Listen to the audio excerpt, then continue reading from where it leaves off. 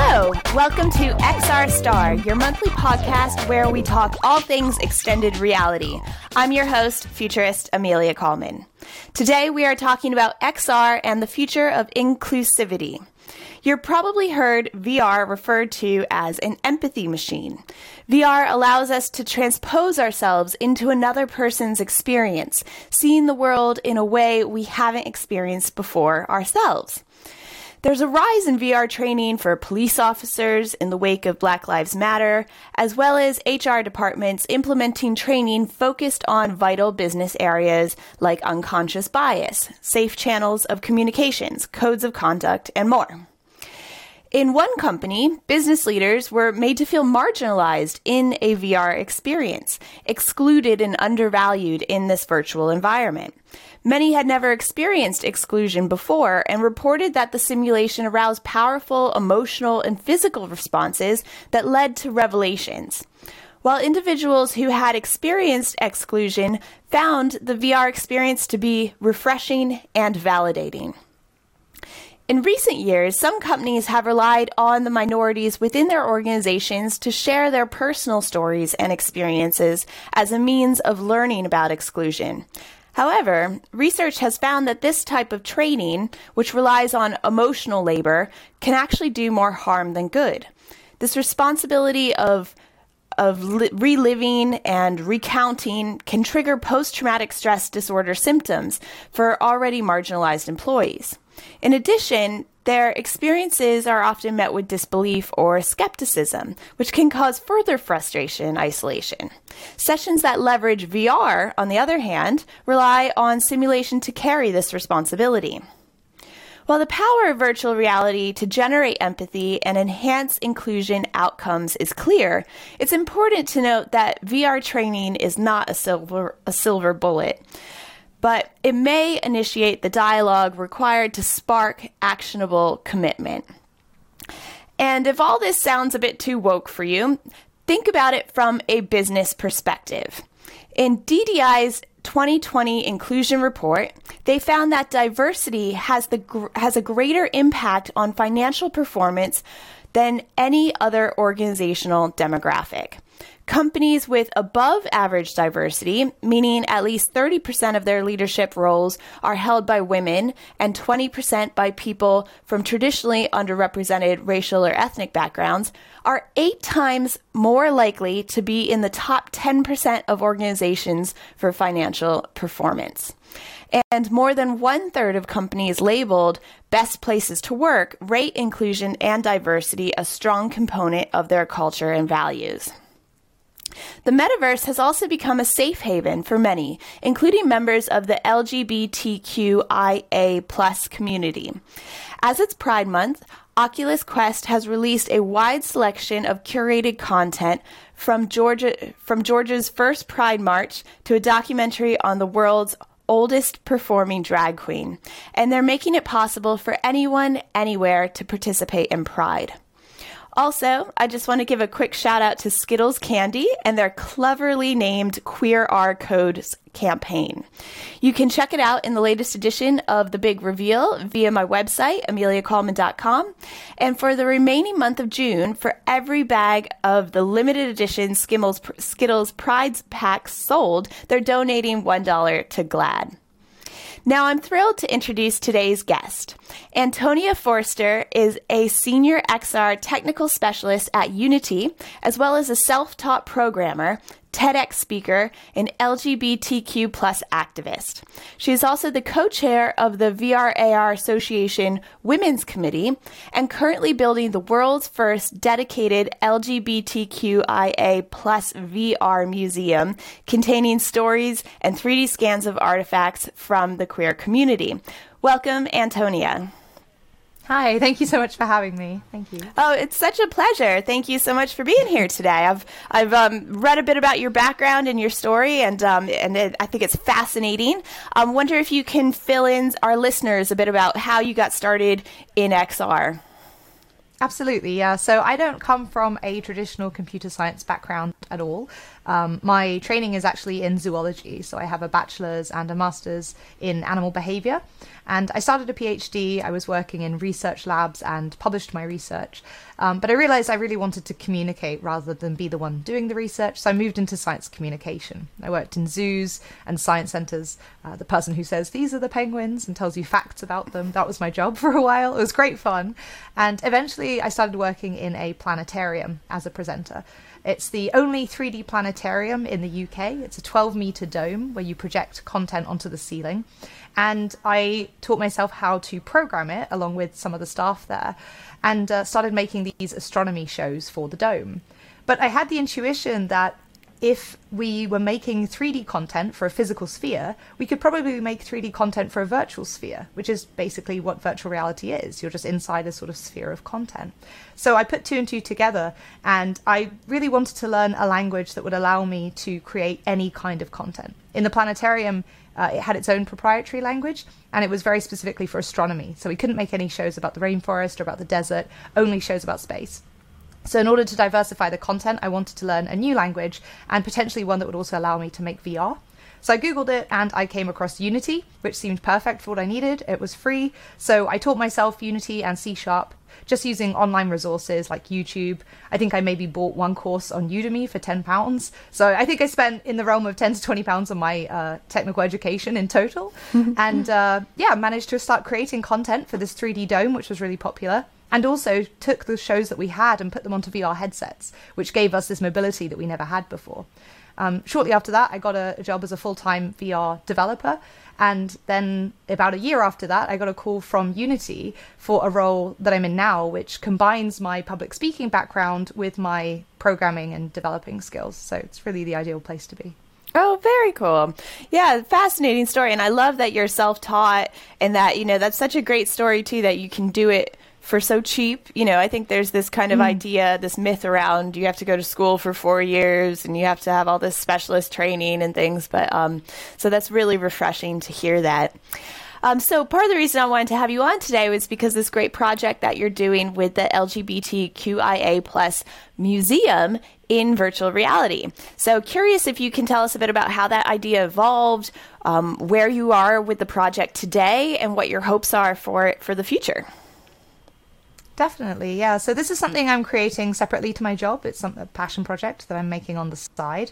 And I'm an LGBT person, and I grew up in a very homophobic environment where it wasn't safe to be out. And at that time, digital spaces were the only place where I could be open about my identity and connect with other queer people. I was able to come out eventually as both bi and polyamorous in 2017, when I was in my very late 20s. And when I did, I had a really negative response from some of my family members. That reaction comes partly from ignorance and fear, from not knowing any queer people or openly queer people, and not hearing or understanding their stories. Research shows that exposure to marginalized people and their experiences is a really powerful antidote to prejudice. And I think one of the most impactful ways we can use technology, especially cutting edge tech like XR, is creating that awareness and making space for underrepresented stories. I also find it interesting, because of my background in science and discovery centers and museums, to ask the question of who curates that content, who decides which stories we preserve and platform and which ones fade away. And a lot of museums, unfortunately, have their origins in cis heteropatriarchy and white colonialism. So historically, they've reinforced the perspectives of one dominant cultural group. That is changing now, but the ability to curate a physical museum is still a very rare opportunity. But VR has the potential to democratize that. Anyone can create and curate virtual exhibits, and a virtual venue can be infinite. There's space for everyone. So I'm in the later stages of developing it now. We've got about 12 artifacts, which are 3D scans of real physical objects from people in the queer community here in my hometown of Bristol, UK. And we've got about 25 artworks from queer creators all over the world, everything from drag queen makeup artistry to digital illustration, and those decorate the venue. So I'm really happy to nearly be at the kind of final stages there. Hopefully it should be out about the middle of next month, so that would be the middle of July. Amazing. And it'll be available on the SideQuest and on the Oculus App Lab. So those are the places that you'll be able to find it. Very cool. And so what's the kind of the end goal for it? Is it going to be something that develops over time? What's kind of the future of it? Yeah, it's something I'd like to rebuild for Pride every year. So obviously this year with the pandemic stretching on, it's been kind of unusual. A lot of pop-up exhibitions haven't been possible. So my eventual goal, even for this year, is to have pop-up exhibitions. So I'm scheduled to be showing it at the Open City Documentaries Festival in the UK in September. And I'd like to expand the museum every year, keeping those original items and their stories, but also gathering more, incorporating more cutting edge technology, something like volumetric video. I'd really love to include volumetric video interviews of queer people and maybe performers like drag queens to try and capture some of that essence.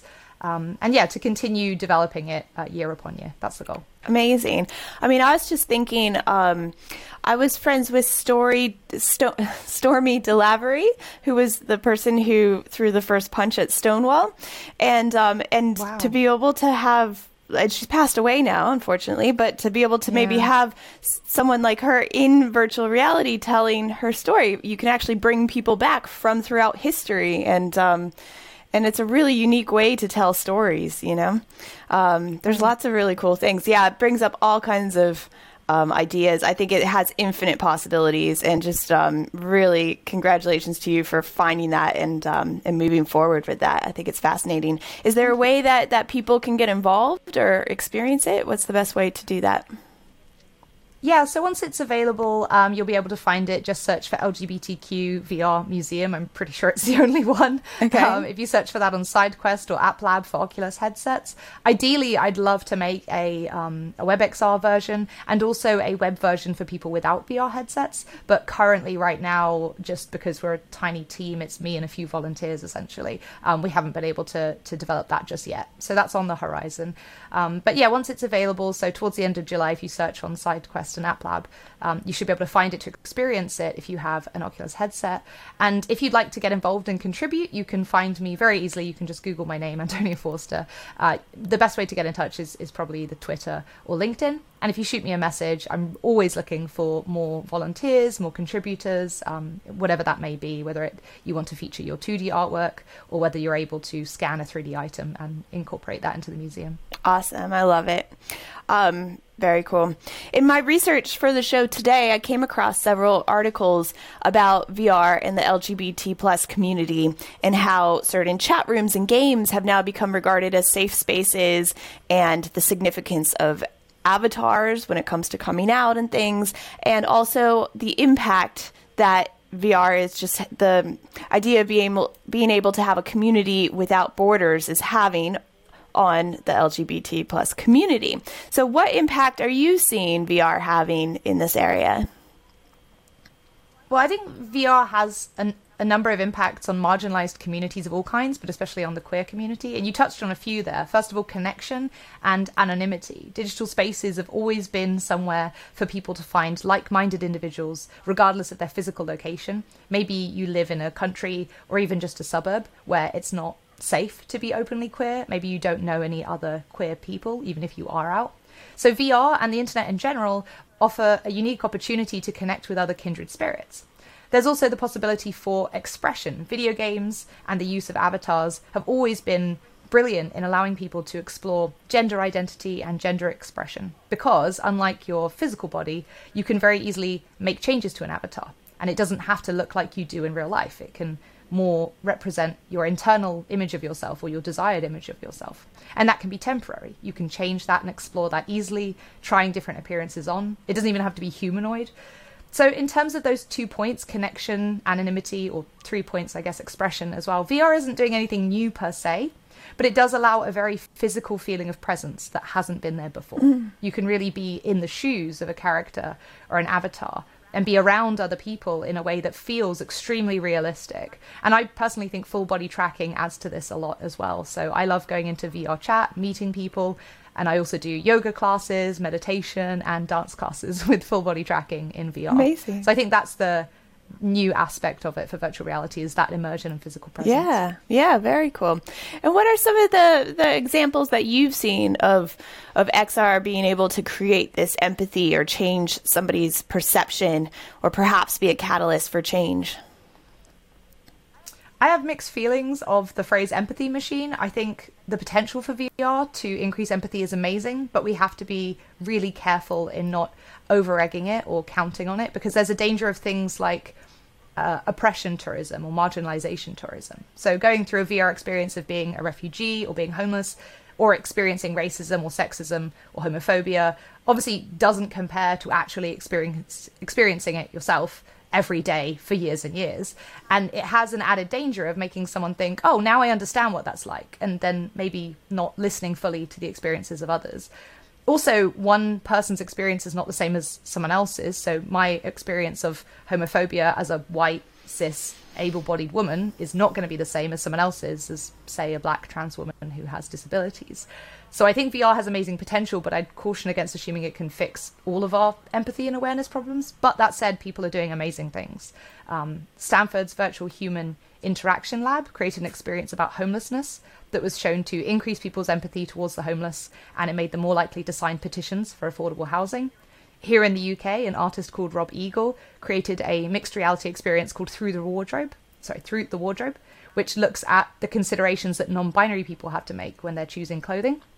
And very recently, last week, I experienced a VR immersive theatre experience called Welcome to Respite. And in that, you play a 7-year-old child who has dissociative identity disorder, and there are live actors that play your parents. That was really moving, having these two adults looming over you and bending down to give you a hug and reassure you. It was very touching and a fascinating insight into DID as well. As someone who has struggled with mental health issues and experienced dissociative episodes as well, I was really moved by how accurately those parts were portrayed. So it was very moving. It sounds amazing. Wow. And I love that combination too of extending virtual reality into, a live experience as well, and being able to bring people together and connect in that way. That sounds really cool. As a member of this community and as a woman, have you yourself faced exclusion in this industry? And how exactly do you think the XR industry rates in general when it comes to diversity and inclusion? That's a great question. Personally, I've always felt that my gender, being a woman, has been more of an obstacle than being queer. Maybe that's because people don't immediately know my sexuality when they meet me, whereas my gender is more sort of visible. I don't have an option of whether to disclose that or not. I've been very lucky that I haven't experienced explicit sexism, so no one has ever told me I don't belong, apart from YouTube comments and some horrible DMs from trolls on the internet. In person, that's never happened, but implicit sexism is very insidious and still very harmful. Things like when job adverts say, our ideal candidate will review his code, or the team starts talking about the new guy they're going to hire before they've actually done any interviews. When you're the only woman in the room, that's super common. Actually, in my previous company, I was the only woman in the company who programmed, and I wasn't especially experienced. So those kind of things make me feel under a lot of pressure to perform. There's something called stereotype threat, where anyone in a minority or marginalized group feels that they represent their whole demographic. And that causes your glucose levels to drop, your heart rate increases, and it actually causes you to perform less well because you have less cognitive capacity left over because you're busy fighting that internalized stereotype. That said, I think compared to a lot of technological fields, XR is relatively diverse and inclusive. And I think that's maybe because the tech changes so often. It's an emerging field and everything is constantly changing. So it is a bit more difficult for anyone to be an expert. If you have 6 months experience, any more than that is, largely, it's probably changed since then. So it's more difficult for people to gatekeep it from newbies. And I think for that reason, we see more diverse creators in the field. Well, and I also love that I can see a younger generation already coming in and experimenting with this, especially with having engines that are free and accessible and out there. I think it's really interesting that older people who have had to retrain, as well as younger people who are maybe training for the first time, from an age perspective, I think it's very diverse as well. Yeah, interesting. I mean, I find as a woman in tech, I feel like I put a bit of pressure on myself to, always be the best and always be able to, like I'll go into something having prepared, thinking like I'm going to be very intimidated by all these people in the room and stuff. And then I realize, oh, actually, I've over prepared. I've like overthought this. And it is that kind of like pressure that I realize I just kind of put on myself. But I have worked for companies in tech where being a woman was like being a second-class citizen, and also worked with other women who were anti-other women, and I think that was kind of the most distressing probably for me, going into a place where you don't have other people supporting you, is yeah, interesting. I think in general, I think that we're having a lot of these conversations in the XR industry and in tech, and I think as far as leading, we are doing pretty well as far as setting examples. I think it can always be better. But I just think, as long as we're having these conversations, putting it out there in the forefront, making sure that, like when I host the XR Summit, we always do 50-50 representation. We always try to represent minorities. And I think it's just kind of standing up and saying that, I won't do this panel unless there is this kind of representation, which I've done various times throughout the years, but now it's becoming such commonplace that when I look at an event and it's only a certain demographic of people, I tend to say I'm not going to that event, or you need to hire me to make sure that we don't just represent one kind of person in this industry. There's no excuse for 100%. it. I think it's actually really important for us. Right, exactly. And I think it's really important for us in particular as white women, because we occupy this space where we have certain disadvantages, but we also have a lot of privileges. So, the prevalence of white women in tech is far higher than the prevalence of women of color or Latina women, or Latinx people in general, and Black people in general. So, yeah, I think we have this interesting position where we're fighting for representation, but at the same time, it's super important that we say, if I've felt a few times when I'm invited to a conference that am I only being invited to diversify the panel because it's all white men, I'm the only woman, and if that's the case, if it's an all white panel, it's really not okay, and there really is no excuse for it now. So I think it's really important for us to use that, I guess. Exactly. So as far as the industry goes and the future of XR, what do you see for the future? Do you have any concerns about how the future of XR could go wrong? And then also, what are kind of your hopes maybe for the future of XR? Yeah, I think in terms of XR concerns or fears, that there are a few popular media like Black Mirror does a really great job of portraying the sort of areas where we should be very careful and where we could go if we're not too careful. I think the best talks I've seen about concerns around XR are by Kent Bai, who specializes in XR and ethics. And I've attended a few meetings by the IEEE XR Ethics Committee, who are creating the kind of policy advisor documentation around this. And the concerns people have are not necessarily things you would expect. It does cross over with popular media, but there's a lot of concerns people don't think about. So one example is VR is so immersive that it can act as a therapy, and it can be therapeutic for people who have PTSD, or it can actually trigger PTSD. So how do we regulate that? How do we, another example, how do we moderate VR spaces so that they're safe, but they still allow open gender expression and freedom and identity? And for me personally, my biggest concern is also my biggest area of hope. I hope that we see more diverse XR creators, because when we experience XR content, especially VR, you're completely immersed in a virtual world, and you're essentially stepping into the imagination of one creator. If all of those, or maybe a team of creators, if all of the creators come from one single demographic, we're only going to get certain types of experiences represented, certain types of stories, and certain prejudices and biases can be baked into that. So I really hope, for the sake of the content itself and the industry itself, we see more diverse creators, but also because learning to code for me was the best thing I ever did for my career and maybe for my quality of life in general. I hope XR continues to become more accessible, that we see more diverse creators and therefore more diverse content in a sort of virtuous cycle moving forward. I love that. And I think you're really leading the way on that. So thank you for being a voice in that respect, and also for setting that example. I want to ask you one more question, if that's okay. You mentioned there about regulation, and this is one that, there's that you don't want to stifle creativity or innovation but at the same time, you want to ensure that this doesn't turn into, the dark web. And I think there's kind of a fine line there. And what's your kind of take on that? What do you think we should do about that kind of issue? I would say it's a case-by-case basis. I wish there was an easy answer, but I really don't think there is one. Having attended a few of these IEEE meetings, there's so many different considerations. I do think we have to ask a lot of different people, not just the people who are using VR spaces now, but the people who we hope to use them in future as more people adopt headsets and as the content becomes a more common part of all of our lives, which I think it will be, particularly augmented reality. I think it's important to understand how people use it, what they use it for, what their needs are, to make sure that we're not excluding any groups and that things are developed in an inclusive way. But I do think it's a case-by-case basis. VR chat is a great example of this, because you have very different worlds, some of which are really inclusive and some of which are kind of crazy. And the levels of moderation vary depending on sort of how it's managed.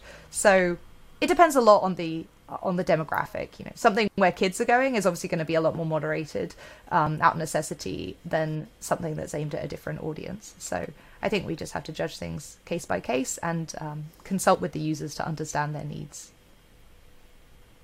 Yeah, that's a good answer. Thank you. So if people want to get in touch with you and maybe participate in the museum or find out more about what you do with Unity, where's the best place to reach you? Twitter, definitely. If you're on Twitter, I post there all the time about things I'm doing. My day job is more focused on XR in industry, so I post a lot about machinery and training and construction. So it's really different to what I do in sort of my passion project. But they do cross over from time to time. So yeah, if you Google my name, Antonia Forster, you'll find a lot of stuff. My LinkedIn and my Twitter, I'd say, are the two best places to keep in touch with what I'm up to. Cool. Well, thank you so much, Antonia. It's been such a pleasure speaking to you, and I love your project. I love what you do, and I can't wait to see where it develops and what you do next. Thank you. Thank you so much. Pleasure. Thank you guys all so much for listening this month. Please join us next month, and take care.